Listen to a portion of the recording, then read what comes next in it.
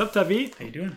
I'm doing pretty good. I'm ready for episode number 3 of the new season. the restart. The reboot. Yeah. You're doing well though. Everything's good.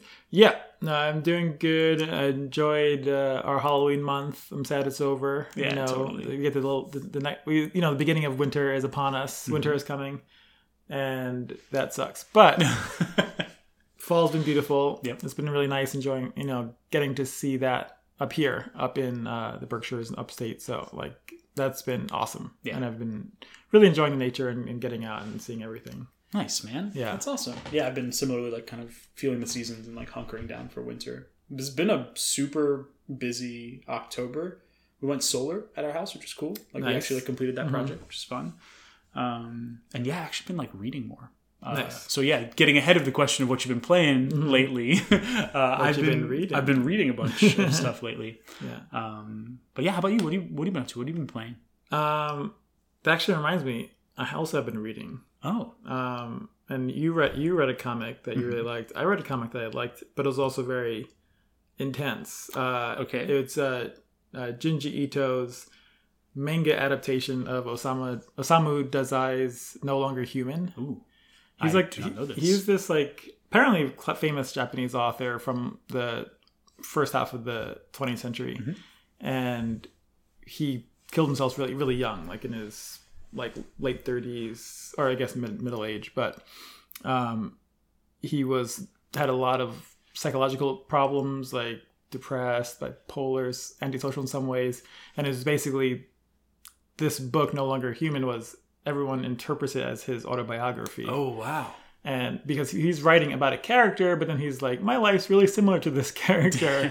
And just runs the gamut of fucked up things that could happen to a person that they could do to other people. Super ugly. And then on top of that is Junji Ito, who's the manga artist extraordinaire of horror especially psychological horror. Mm-hmm. So just the 1-2 punch of those two things together really knocked me on my ass when I read it. Oh my gosh. I just had to...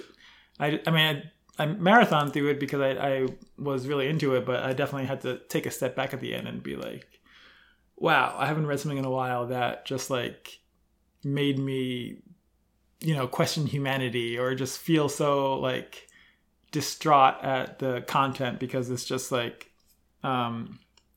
just somebody who's very self-destructive, in a way that's just precision self-destruction, just couldn't be more efficiently self-destructive totally. Kind of character. And then on top of that, it's the art was just really good at capturing his despair, because it's Ito. And the one thing it made me think of was I've been reading a lot of Ito over the past few months, just because his stuff is just really, really fascinating. How he plays with the classic themes of horror, of perversion and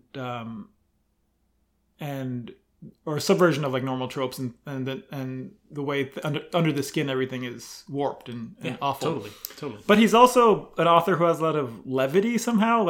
And I realized that since he's not writing this book, it doesn't have the same levity, and it made it that much harder to get through. Yeah, totally. Because I was Uzumaki, it's really messed up that the whole town gets basically destroyed by an evil spiral spirit. But also it's hilarious that there's a guy's dad who gets super super obsessed with spirals, and he forces his wife to make ramen with the little the pre-cut radishes with the spirals in it, and he's I love spirals, and he's and then she doesn't have the radishes one night, and he's I'm just gonna stir it really fast to make a spiral. There's comedy in it, in the horror of Ito, but it's usually. Still that deep, or a character, or another favorite of his, Tomie, this book about this kind of seductress type demon woman who seduces men, and they end up murdering her, and then she comes back to life, and intense. And yeah, it's intense, but she's also super hilarious, because she's this image of she's just constantly laughing at the men, and or being petty, and being just holier than thou in really funny ways, where she's kind of inviting their violence, but in a way that's like super like I couldn't give a shit because she is a demon. It's crazy. Like it sounds like the kind of the male gaze and that sort of that layer of bouncing, sort of like playing the mirror back on the reader, or the male reader anyway. And just being like, this is essentially a nightmare. If it is a horror, if it's an Itzo, it's like a nightmare of our own creation. And something that like it's very inward looking. Exactly. At our own perversions, at our own failings and shortcomings, and you could almost see it in him like this like self-punishing sort of gaze, like at this idea that he's like, or that the mind is its own worst enemy, and then it creates these nightmares, which is what great horror is. It's like we're generating it ourselves. And graphic novel, I think, is such an incredible form to sort of explore horror through, because it allows for such insanely kind of autocratic directorial control of the visual field and its sort of connection to the word. So like, especially in horror and visual horror, because there's so many different types of horror that can be appreciated with like a mix and match of the senses, but like in this format, I think it's a particularly wonderful sort of space for horror. And I was at first I thought that like what the graphic novel that I was reading was going to be like out there, but it actually weirdly feels kind of grounded now compared to what you were just describing. I know, I've been on a journey. Yeah, it sounds amazing. Thank you so much for like the deep dive, or like the like slice of the cake of that author. Like I feel like I basically one-shotted Saga. I think the Brian K. Vaughan, right? Yeah. Like shows how out of the sort of I forget the artist. Yes, I forget as well, but beautiful art, like fantastic art. And I'm sure enough words have been spilt on Saga, so I'll just keep it brief. But like, of course, answering the question of like Star Wars, like what if Star Wars, but like good and now, and like of a mentality and of a sort of science fiction and fantasy basis that can speak directly to a very plain spoken cultural language of like 2021, and so I'm reading it and I loved it, and I basically I one-shotted it, and I think in like 5 or 6 days I like put down the 1,700 pages and was just like, that was amazing. Like crying, laughing, like dad tears flow so easily, like the most random like panels. I would just all of a sudden be like, nope. Yep, that's the okay in here. Like they're literally just hugging. They're only hugging, and I'm spilling tears on this moment. It was amazing. I mean, it's very much a comic about parenthood. Yeah, obviously. I knew nothing but just like the sort of space. Like I'm like making hand motions, dear listener. Like the like, theoretically like 3-dimensional space that praise for this thing had taken up in like my spheres of the internet, right? So I was like, I knew at some point I had to read Saga, and then like the news dropped that like they were going to start the like second movement of it, like the next like 50 whatever issues. So I just like saw that they were selling a compendium of the first set and just like one-shotted it. It was great. So yeah, that's awesome. More words spilt on Saga. Definitely read it. It's a space adventure. It's amazing. It's like about parenting. It's like sexual and psychotic, and like it's so dope, but it is just a space adventure, and it's great. And then I also kind of similarly one-shotted Colson Whitehead's Harlem Shuffle just as a novel. It was just like great, easy read, like a beautiful writer and beautiful voice on like a perfect, and I mean this in a good way, perfectly cookie cutter, like, robbers and cops, like Harlem story of the 1950s. It's great. So, yeah, he's a great Harlem writer. Shuffle. Yeah, of course. And it was like after the back-to-back Pulitzers, it's like easy, like just easy story, like easy fun read for him. Is so great. That's great. I need to give that a shot. Oh, it's great. I should have brought you my copy. That's fine. The library down the street. Oh yeah, that's right. I'll pick it up. I got some books queued. Yeah, but, so those are my what you reads. Yeah, I like the what you reads. I like it. Yeah. Maybe I don't know. Like I think I read your article, your review of Guardians of the Galaxy. So we could spill a few words on that as well. Absolutely. Yeah. Speaking of kind of slightly more adult story about parenthood, but still a space adventure. Yes, exactly. Absolutely qualifies. I think, it actually ended up being a story I got a lot out of, which was awesome.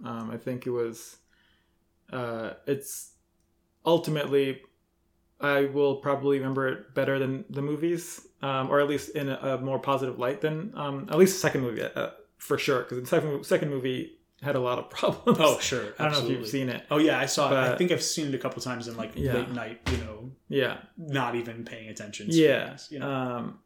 It takes some interesting steps in probably the wrong direction of just making everything bigger and more. It's like, oh, you thought that was funny in the first movie. Let's do that. Let's do that more twice. times. Yeah. Let's do that and give it a tail. And the game does, obviously some of that, it can't be a Guardians of the Galaxy game without having those characters. Sure. But it also just spends a lot of time. You just spend a lot of time with them, and therefore they're allowed to have more nuance and context and writing than they would in the cinematic universe. So I actually thought that it did a good job of depicting kind of the dynamics of the team in a way that was deeper than a lot of the Marvel team dynamics, which is basically, we should work together.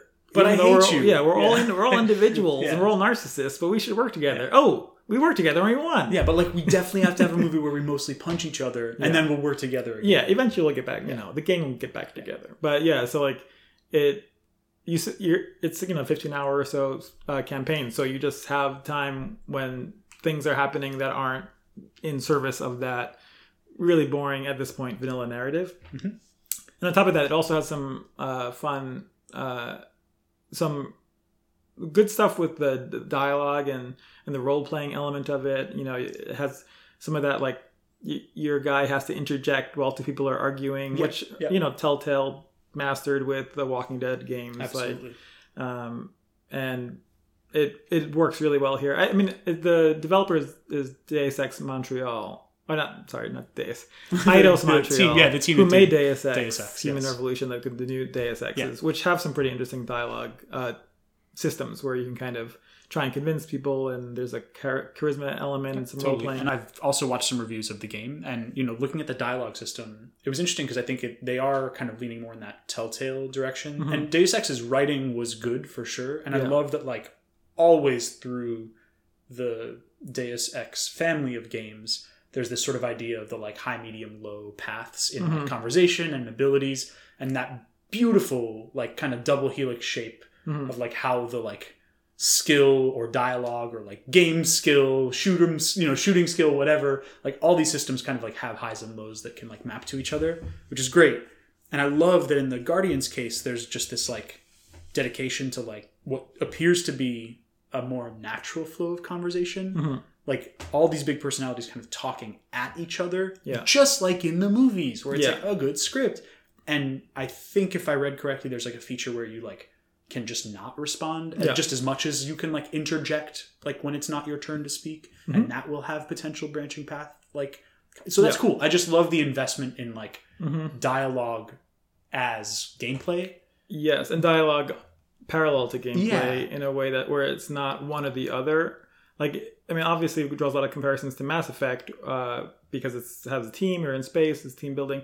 But Mass Effect really breaks it in pieces where there's a ship where you kind of are in your quarters and you're like talking to your crew and getting all the narrative lore chunks out of them. And then you're in the mission and it's mostly just fighting. And there's some dialogue happening. Yeah, but nothing like groundbreaking. Yeah, and this like it's not to the extent that I would like. I mean, but it's in the direction that I'm actually pretty impressed with. Where, for example, there'll be like a off the beaten path collectible, and then you can see it. You go pick it up, and your teammates will comment on it. Like Rocket will be like, "Why are you going that way? You know the right way is over here." Right. And so they're kind of like actually reacting a little bit to like what your character, who's Star-Lord, who's like the only character you control, does. So like just a little bit of Stanley Parable in there for good measure. Like the actual there's a little bit of fourth wall. There's a little bit trigger, or like your intention as a gamer will trigger a reaction. That's cool. Yeah. And there's aspects where you can use different team members to like access areas you couldn't by yourself. And then if you try and there's a little bit of, it's very light puzzle solving where you're like, okay, this is a circuit barred door. I can use Rocket, or this is some coils over a door. I can use Gamora to slice them with her sword. It's super simple, but it's all just like icing, on like they didn't have to do any of that. They could have made a very like bare bones third person action beat 'em up, which is which is what every Marvel game has ever been. And what I hear this game practically is when it comes to moment gameplay.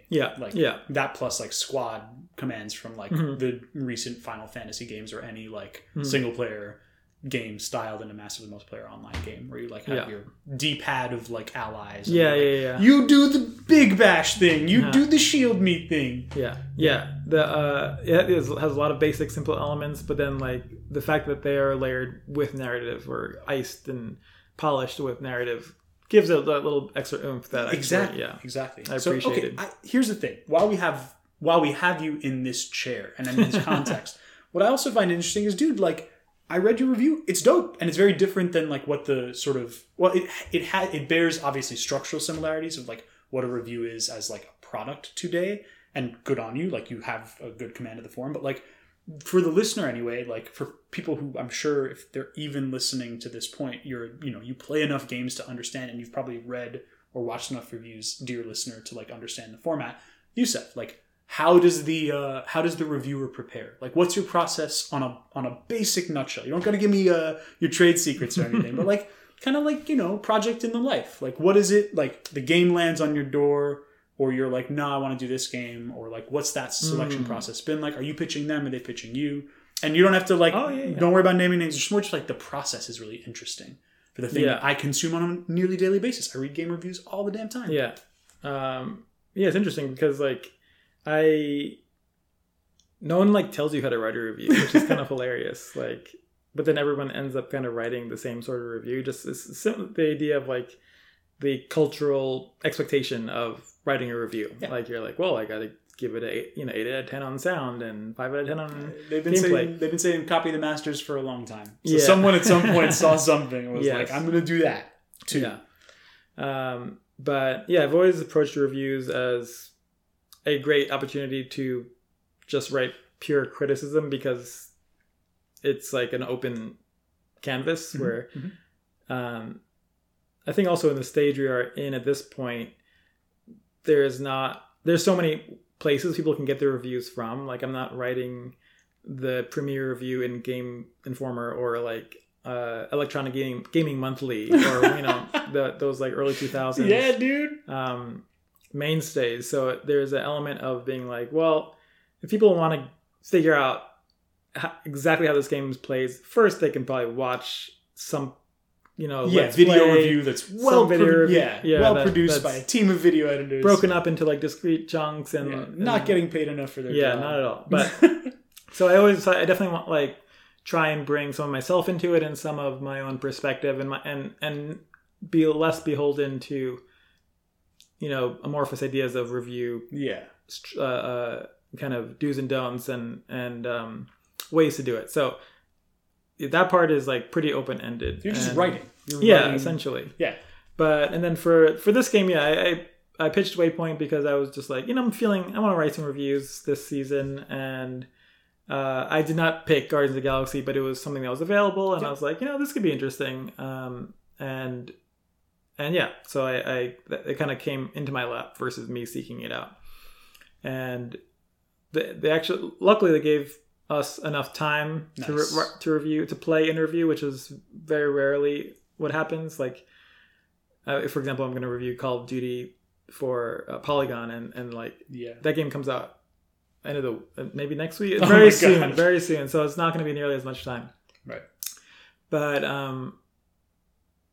so they gave us like over a week, which was awesome. Like also because it's not a super long game, thankfully. It's like 15 hours. It's not like a RPG. It's not like something that could have taken much longer, which I don't think I have it in me to cover. So there's a lot of good timing on it. And I just played it over the weekend and took a bunch of notes, and then kind of my writing process right now is for everything is like outline what I want to say, figure out the structure, which is probably the best way for me to keep track of like the lead, I think, which is very important. And I think without an outline, that often gets lost. Yeah. Or some kind of like wrapping where you start with an idea, you end with the idea.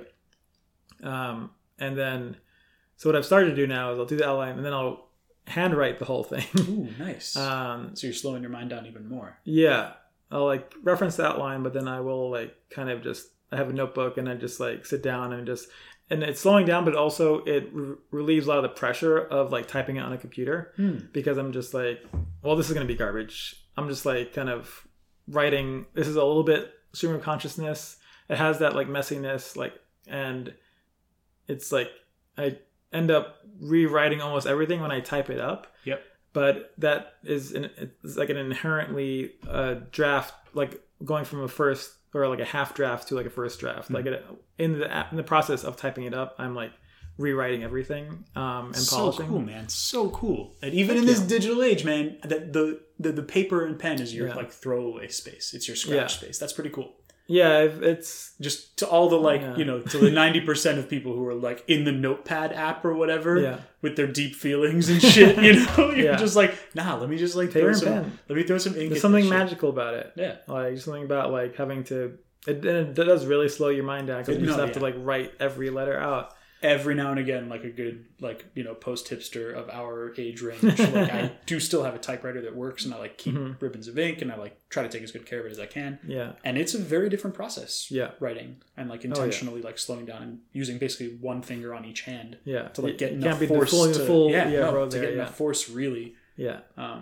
That's great. It's a fantastic different experience. So cool, man. Thank you so much for giving us a bit of your process. I mean, look, it sounds like you're informed by, like you said, criticism at large. So for like are there any like critics from the non-game space that you might like kind of point at, not as a North Star of yours, but just as like one of the like, one of the elements in your sky, like something you draw from or some shit, like if that should exist. Yes. No, there for sure are. I think, I don't know. Yeah. I mean, this is like on the spot too. We did not talk about having this conversation. Write about like Baldwin, Oh man, everybody wants to write like Baldwin. Everybody wants to write. That's one of the most beautiful voices that has ever been committed to words. I think. Like just the quality of his written words. No, he was able to have a flow that like is just unparalleled, where he kind of like will jump from subject to subject and from like writing about a piece of art to writing about his life. I mean, I'm thinking a lot of The Devil Finds Work, which is like a book he wrote about theater and film, but then also was very autobiographical. And so like that stuff is just like I constantly think about it as like the ultimate template in some ways. Nice. I like there are a lot of film writers that like Angelica Bastien, who like writes for Vulture, and her reviews I'm always just like, she wrote a review, gotta read this. Yep, nice. I recognize the name. Like it's definitely she's like a very sharp writer, and then has like a little bit of that like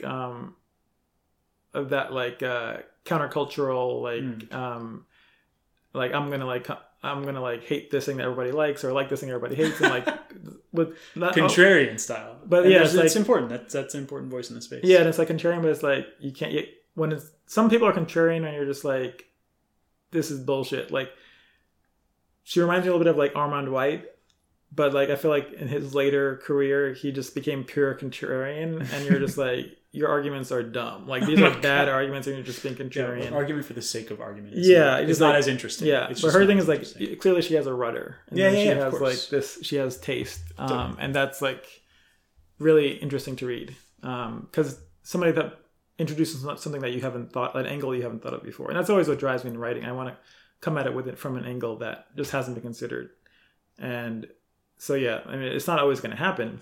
Like it's a game like Guardians. Like everyone's going to have probably a pretty similar take where it's like... I mean, it's still a very...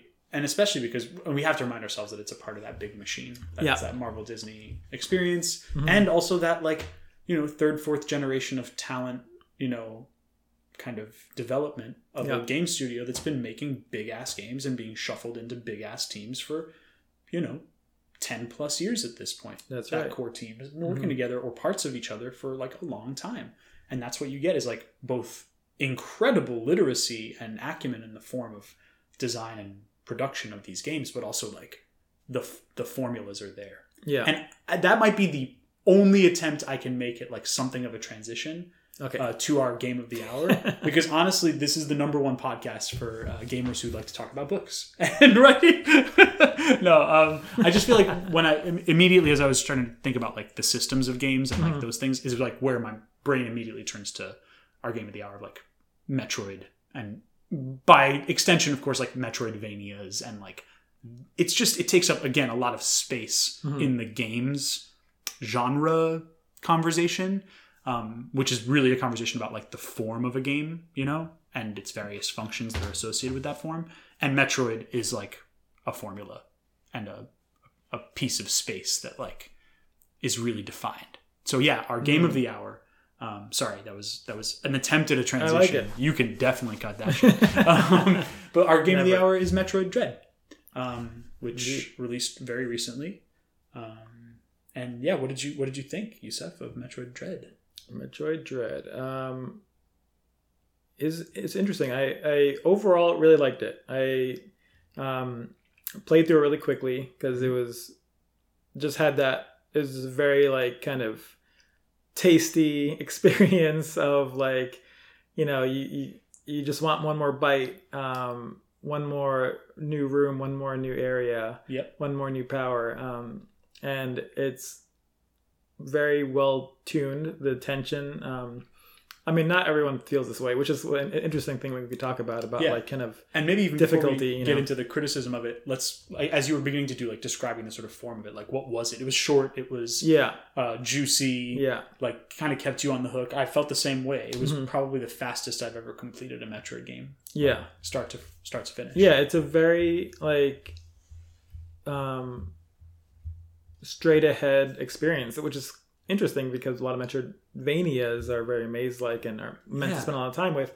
And this game is not. It's really like puts you in a slingshot and shoots you forward and doesn't want you to go back. I noticed the same thing too. Yeah. I was kind of surprised. I wasn't off-put at all by the kind of structural additions to the formula, the teleporters and the like. So this game introduces, not for the first time, but like in a very, very major way, a series of sort of essentially teleports, like portals of different, like they wrap it in different elevators and tunnels and trains and whatever. But yeah, that was a big change because I felt like if I just kind of rode the rails, like if I like made it to a spot that I previously couldn't, or made it to a spot that like was open to me on the path and the vector I was going, and there happened to be a teleport room or a thing there, you just sort of, if you take it, you're closer to beating the game. Yeah. Like automatically.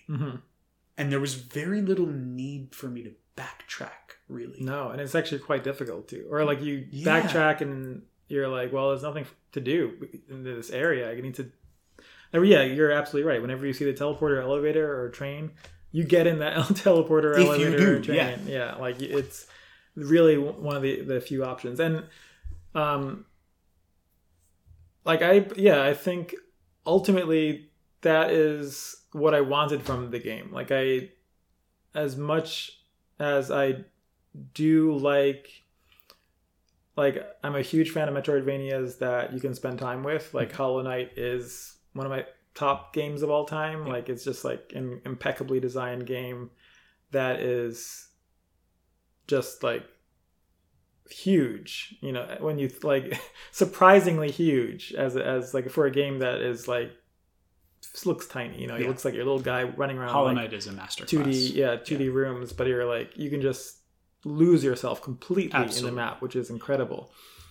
And you know, I appreciate those experiences, but I also, for this game, it just hit me the right time and the right mindset where I wanted to, you know, wear that suit for a little bit and look cool taking out these bosses in like 2 or 3 lives. And kind of like experience being Samus for once again. And not necessarily and not necessarily have to like hit every check mark that being a Metroid game necessarily has to do. Like it was a solid B. It was a solid. I would give it a B plus if I had to give it a letter grade. But honestly, what I'll say is this: we always are. We, even if we haven't recorded this concept, I know we've talked about this before. Is like game feel. You know, like that's a big. It's because so much of video games is about the physical interface that you're interacting with through to access the game and push it forward and like be in its world. Game feel for me is this like wild mix of that very kind of, you know, physical sensory experience that I'm describing with my words, but there's also kind of that very like tangible set of concerns, but then there's also an intangible layer that is if video games on screen are essentially like this really fine-tuned instant like reaction like box where like you press the button or you do the thing and then like there's a visual reaction for you to like get that like endorphin kick, whatever. Game feel is that thing for me that like is all of those wrapped up in one. And Metroid Dread, oh my god, the game feel alone kept me kind of, it was like propelling me through it because it was the most like, how do I say this? Like athletic and like muscular Metroid game I've ever played. The way Samus moved, the speed was like dope. It was like just fast enough to be like, I'm wearing a power suit that like augments what like, hi, Tavit holding a Switch, you know, father of two. Like I can run, jump, basically. I can't do the flip stuff. Sure. I don't have a gun arm or whatever, a cannon, laser, you can't roll space. into a little ball. I can't like compact my organs into a small ball shape. That is impossible physically.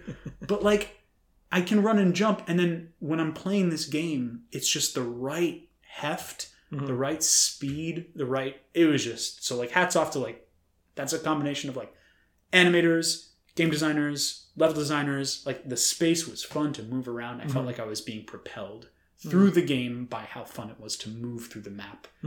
SWAT enemies. I felt strong. Like I said, muscular. That counter ability was great. So nice.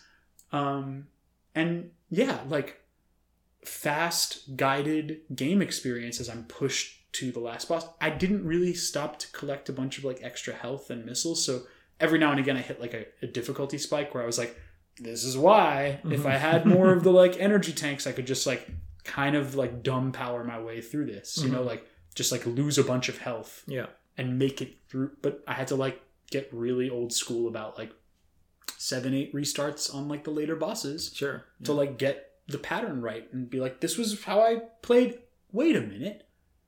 Was I ever a fan of Metroid? Like the thought occurred to me. I was like, I love Metroidvanias, and we should talk about like Metroidvanias versus Metroid, because like I love Metroidvanias and I love Super Metroid for the Super Nintendo, and I like realized in the process of preparing for this episode and just playing Metroid Dread that like I have a deep respect and love for the Metroid franchise, having not completed many of its games. Like I've spent a lot of money on Metroid games. Like I bought a bunch of them, but I haven't beat a lot of them. I haven't started many of them. And yet there's this like gravitational pull, because when I popped Super Nintendo and the Super Metroid and the Super Nintendo, like at whatever age I was, young, like it was horrifying. It was deeply challenging. It was an amazing ascent to abilities and like powers, in-game powers that like made me feel accomplished and curious and more adventurous as the game went on. It was a near perfect video game experience. And then like started Prime, never finished it. And some of the DS or 3DS games, like Prime Hunters, I played. I think I finished. And like the Game Boy Advance game I finished. Yeah, that's interesting because I have not played any Metroid. Oh wait, so you're not even like a Metroid fan? No. Okay, wait. Okay, so interesting. What do you take? Right, what are the themes? What was alive in Metroid Dread for you? Like, what did you take away from like the franchise just having played Dread? What is Dread to you? How was that as a non-fan? I think it's pretty interesting because I don't know if it has a strong aesthetic as a game. Like parts of it do. Parts of it do have a strong aesthetic. What I mean to say is the aesthetic isn't delivering a primary message in a way that is uncomplicated. Yes. Because if Metroid Dread was the game that took place in the spaces where the elevator takes place, where it's like dark and you're seeing like light pass over Samus's armor, and those were stylistically very cool. She's like just chilling, holding her gun arm, or some of the cutscenes. But then you go into like kind of a brightly lit room with like exploding things and weird animals that don't necessarily like have a backstory. Some of them do. Obviously, everything in the universe has a backstory that I don't know about. By now, don't you know? The lore is everywhere. The Chozos. The Chozos and the the minute like the Chozo scientist starts talking about their cultural history, I was like, oh my god, it was a lot. That's new for not new for the franchise. I didn't play the kind of other M, but like the whole like actual exposition of plot in a Metroid gameplay game is very rare. Yeah, because my memory or my image memory of Super Metroid is like light on exposition. It's more about atmosphere. Yeah. And there are areas where that does happen here, but overall, it doesn't really do that. And it more than anything visually reminds me of Shadow Complex, game for the Xbox 360. Oh my god, are you taking me back to like, what was it, Xbox games of the Summer of Arcade? Yeah. Are you taking me back? Xbox Live when Arcade. I went to E3 when I was working for Atari, I was like, the Shadow Complex game is dope. It is. Yo, man, why don't we have a game like that though? Let's go. It's 2D. I did not actually talk like that, but I nearly did. They're onto something here. 3DS 2D, 3D spaces. It's crazy. You can't move the camera. The amount of games Atari rejected. Not Shadow Complex, but the amount of good-ass games that... Yeah. But yeah, that's a game that's like... Similar to like Vanquish or something, like where it's just like, this character is dumb and this like looks bad, but boy is it fun to play. Yeah, totally.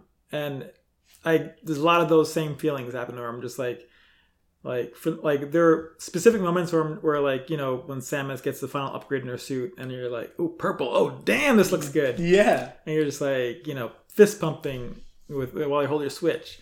But yeah, they're kind of like interspersed. They're like kind of the flavor, the salt poorly spread on the steak. Oh no. Some parts are bland, some parts are just right. Oh, I think I played it at a speed, like, I mean, like, not like a speed running speed, but the pace that I put myself on of like not straying from the path. I played at a speed that made for a very enjoyable, tight experience. I think I beat it in like 9-ish hours. Yeah, similar. Yeah, and it was just like, yep, perfect. Most of the like repetitious parts were like, or repetitive parts were like boss deaths and like replaying that pattern over and over again. But that's the generation of games that we grew up with, so I get it. Like, it's a part of the price of entry. Yeah, and to that point, like, I think the boss battles are mostly like really, really well designed. Yeah, fantastic. For 3-4 phase boss fights, and they come on the screen. They look super intimidating. They look like they're taking up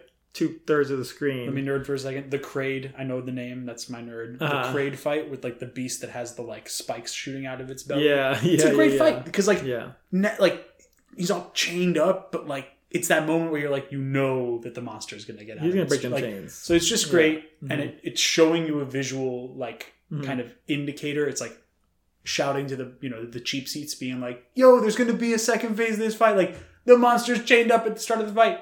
It's not over. Like it's a great way of like visually welcoming new players in. There's something, and something theatrical of the game. Like, it's so theatrical.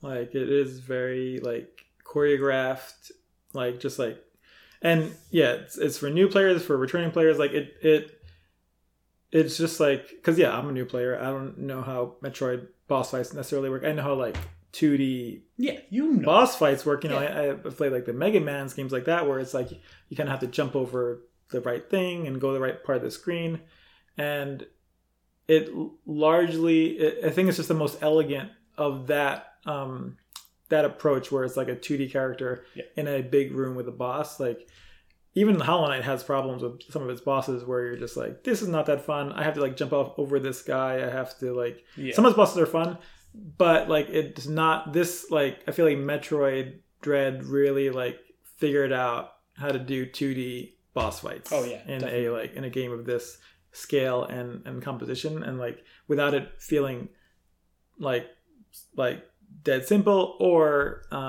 frustrating. Like it for the most part, it usually you're like 2 to 3, sometimes more times. Like I mean, the last boss definitely took me a long time. It was a bunch of time. Yeah. But he's the last boss, so whatever. Yeah. Like it's like once you're done with him, you're done with the game. Yeah. So I might as well like take your time with that. And like we've talked many times about Dark Souls, like it. You have more tolerance for that stuff than I do. I have a lot of tolerance for it. But I don't think even I needed that tolerance for this. I think they like understood that they weren't trying to create that experience of like hitting a wall. No, it's supposed to be a challenge, like a tension point, but you get through it pretty quickly. Yep. But like compared to like any number of big budget games that are roller coaster rides where they'll give you tension, but it's not really serious. Not real tension. Yeah. It's meant to be. You're not really supposed to die, or if you do, it's because it doesn't feel good. Like it doesn't feel like you learned anything. It doesn't feel like you there was like a piece of puzzle that you didn't like kind of put together. Yep. It just feels like you're like, okay, I soaked up too much damage and my guy fell over. Like, let me just do this again and move him to the right a little bit. Like this, like I feel like is very inventive and very well designed in how like it puts the pieces together. Just enough like absolute control, just enough sequences where the boss is like a 4 pattern creature, but then little breaks where it just turns on a basic like seeking AI. Like it's not even AI, just like go towards character with primary attack, or aim at character with primary attack.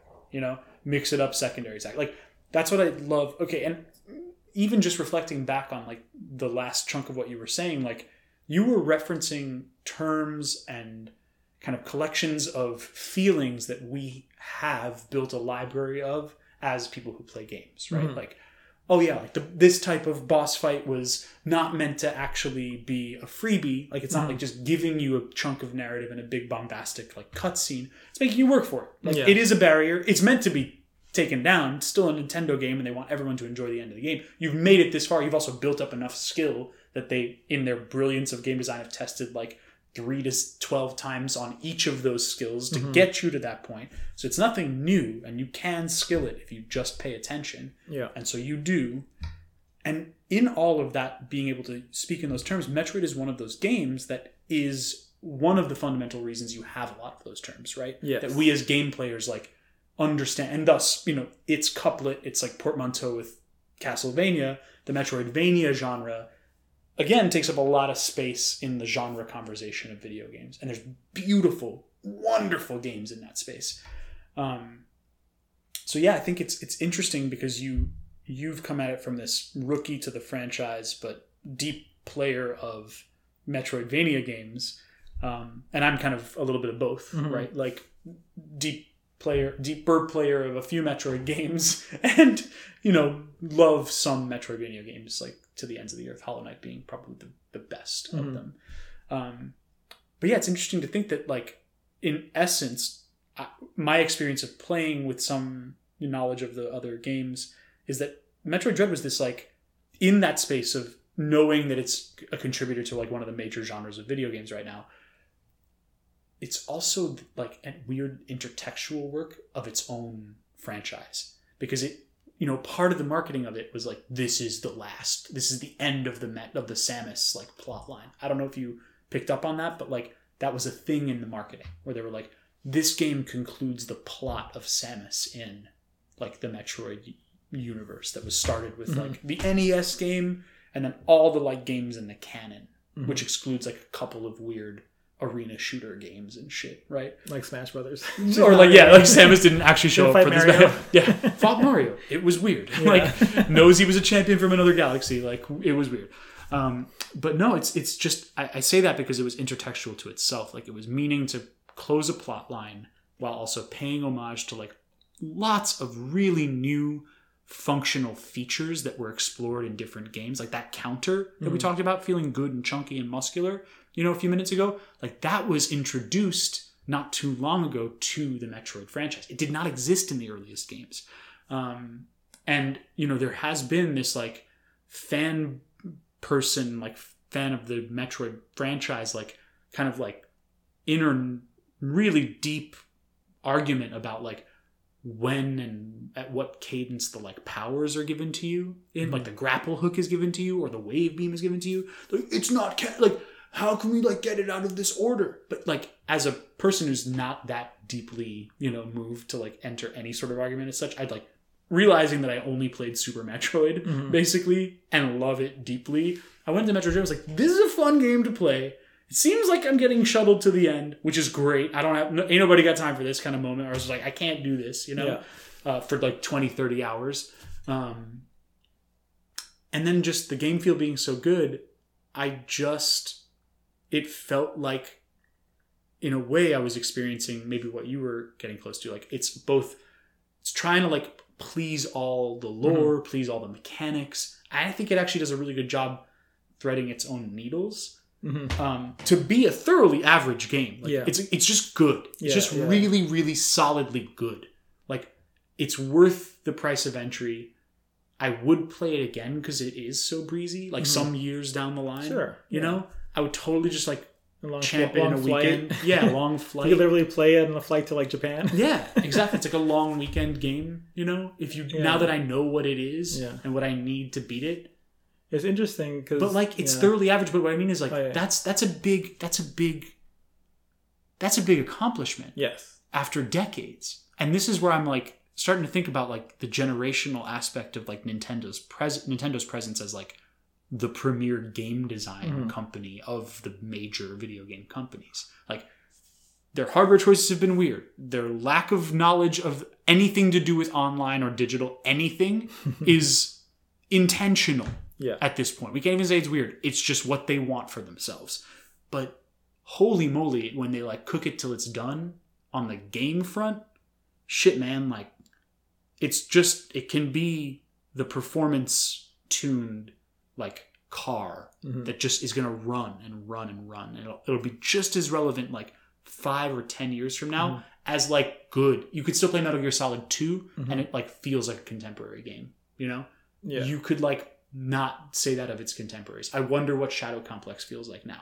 You know, I wonder. I just wonder. It's probably good. I don't know, but like, I mean, what's interesting to me in this conversation is thinking about. I think what you say about generations is spot on because yes, like Nintendo is still the owner of this experience, but it was made by another studio. Yeah, sure. Yeah. The Spanish studio, like Mercury. But you know, it has the Nintendo seal of approval. Well, yeah, essentially, which is like their first party publishing standards are applied to some studios and some projects. Yeah, but it has that.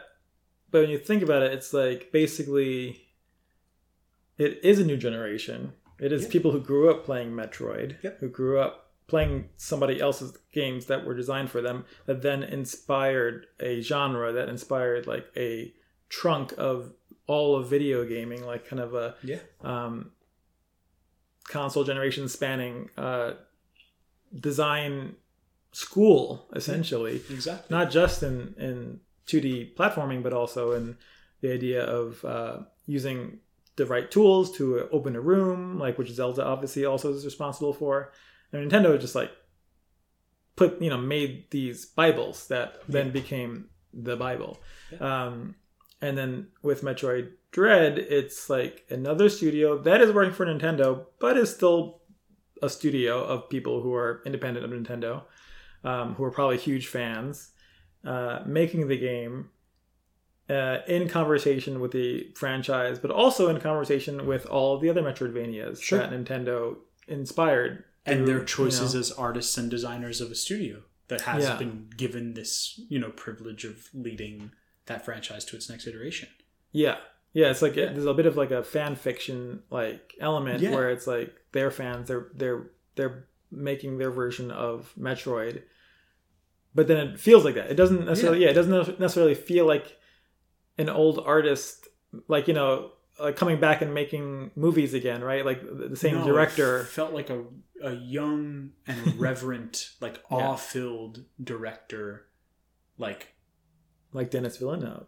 Like adapting and adapting, integrating and like interpreting a work. Yes. Because like Metroid was its own genre fiction, like its own like in franchise genre fiction.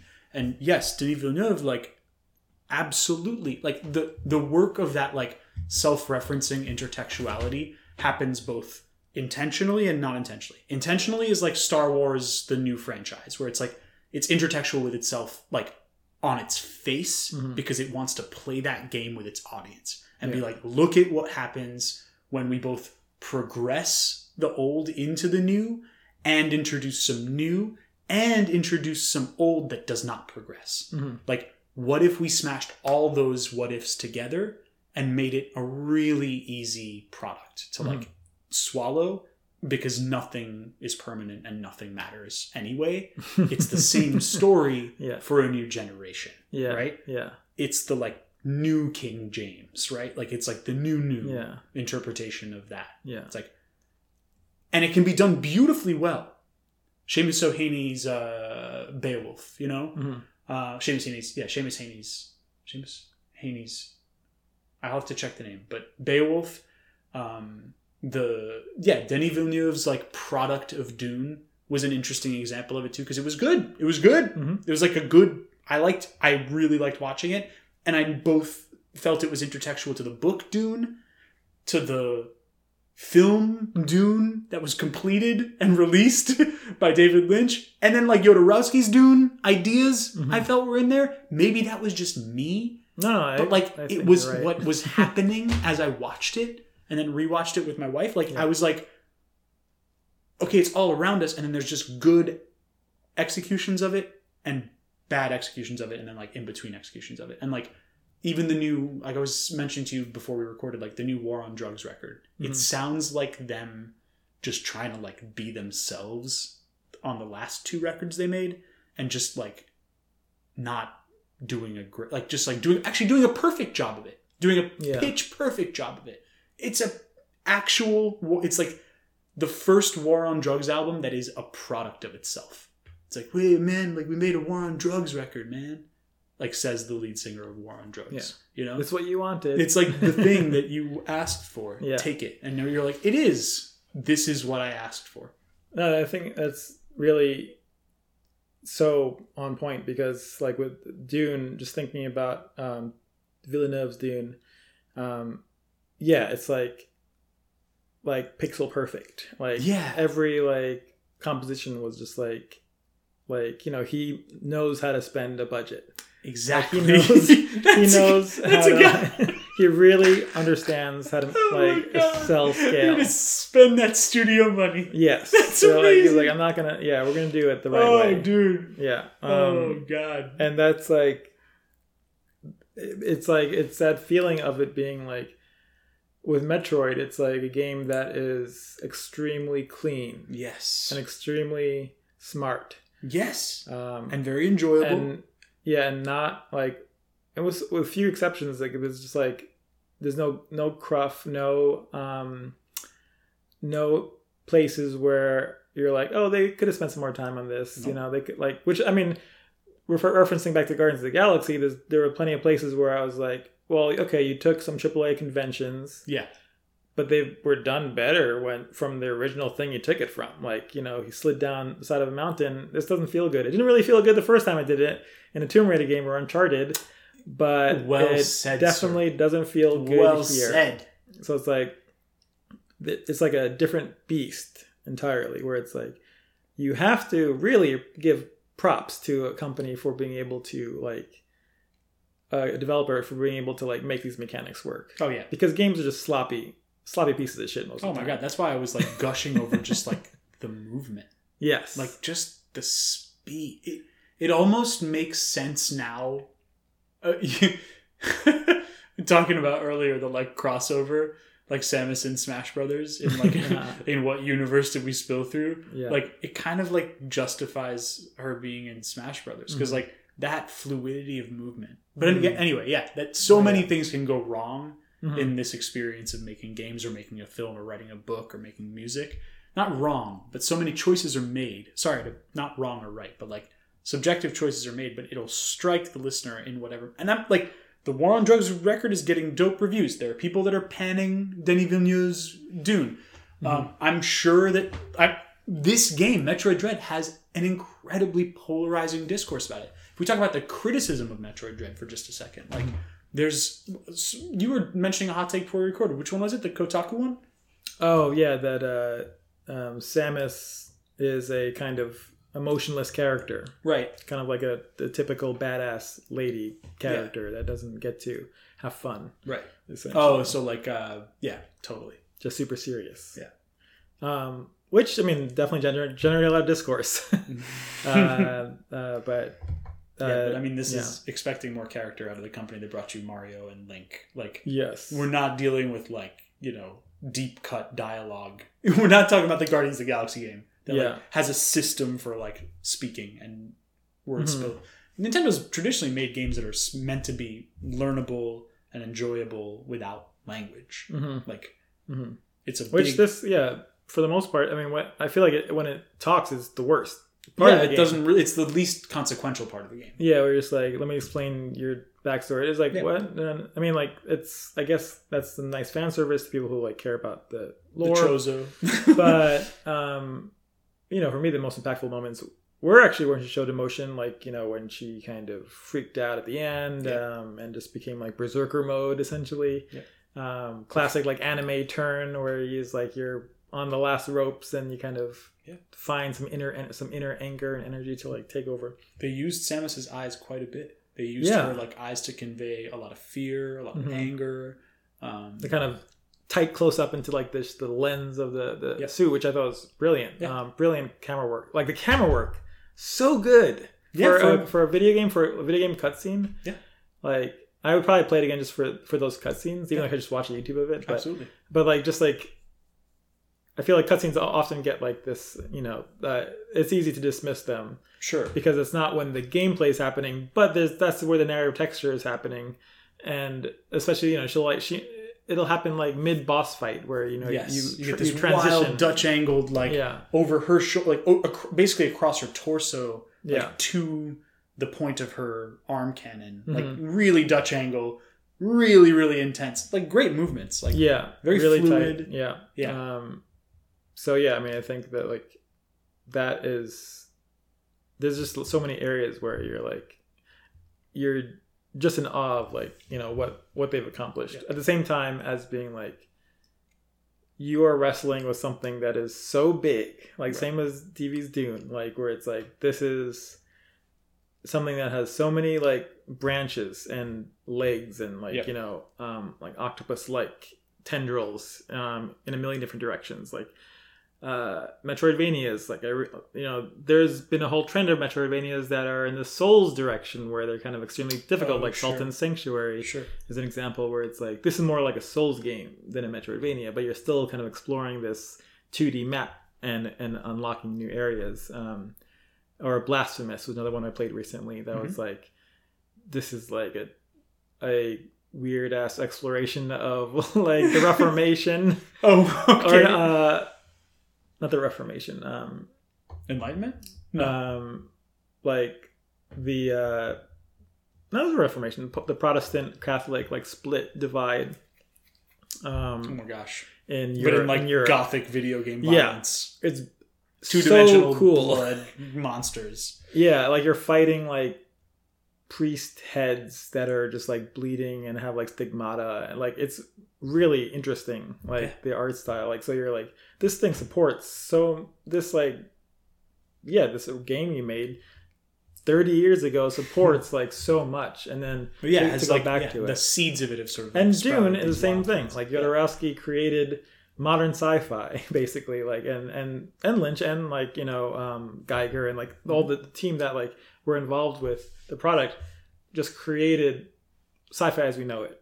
There's so many like outgrowths, and then for somebody who is at the top of their game to then come back to it and make something where you're like just on the execution level, this is just like off the charts, and it needs to be commended for that, but it also needs to be understood as another tendril and not the final word. Yeah, totally. I think that's what is kind of like thinking about here with Metroid Dread. It's like it's not the answer.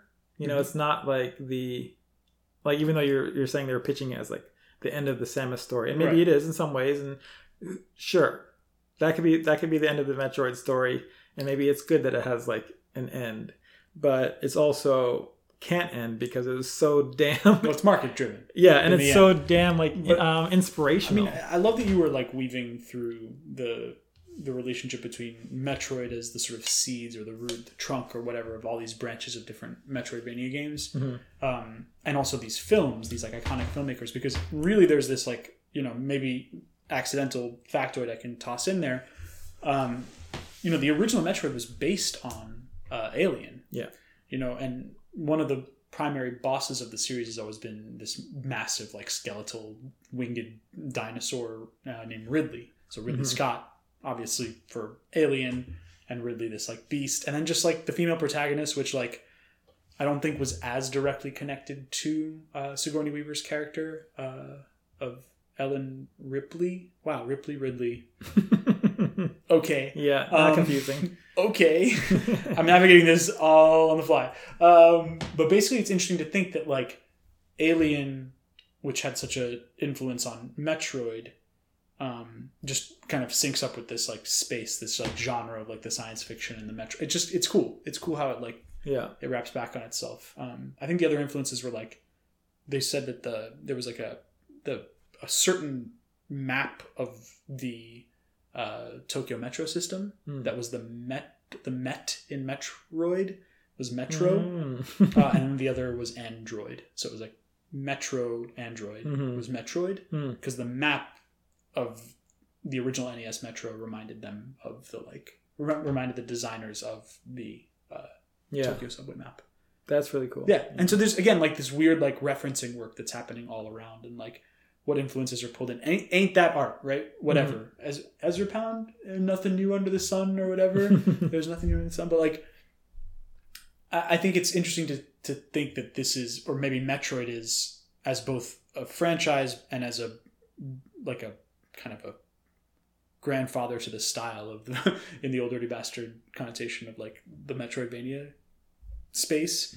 It's this great work of self-interpretation, and so like Metroid Dread is like boiling down the feeling of real dread that I had playing the Super Nintendo version, Super Metroid, but it's like personified that dread in those like Android spaces, those like ME machines that like chase you down and like insta kill you. Like that was almost like a character font that they applied to the concept of what I felt like playing playing Super Metroid as a kid. And I was like, damn, it's like jacked up and it's given like a mask and it gets to walk around the map and inhabit space.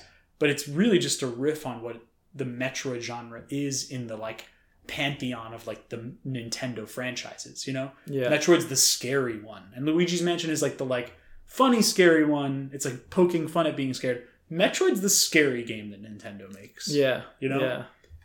I mean, that goes back to the developers themselves having played it. Yeah. Probably who are all our age or younger. Oh, absolutely. And they're just like, you know, how do I recapture that fear? Exactly. That I felt. Fear. Oh, let me give it like a Terminator. Yeah. Totally.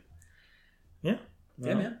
Well, so Metroid Dread, the game of the hour. I think we liked it. It was really fun. It was really fun and a breeze. Probably one of the most straightforward Metroid games I've ever played. Yeah, when I was playing it, I kind of felt like I need this at this moment. Like, you know, I'm stressed out with work or moving or life, whatever. Yep. And this is like does what a good Nintendo game must do, which is could be a nice, like, not too challenging distraction. Yeah.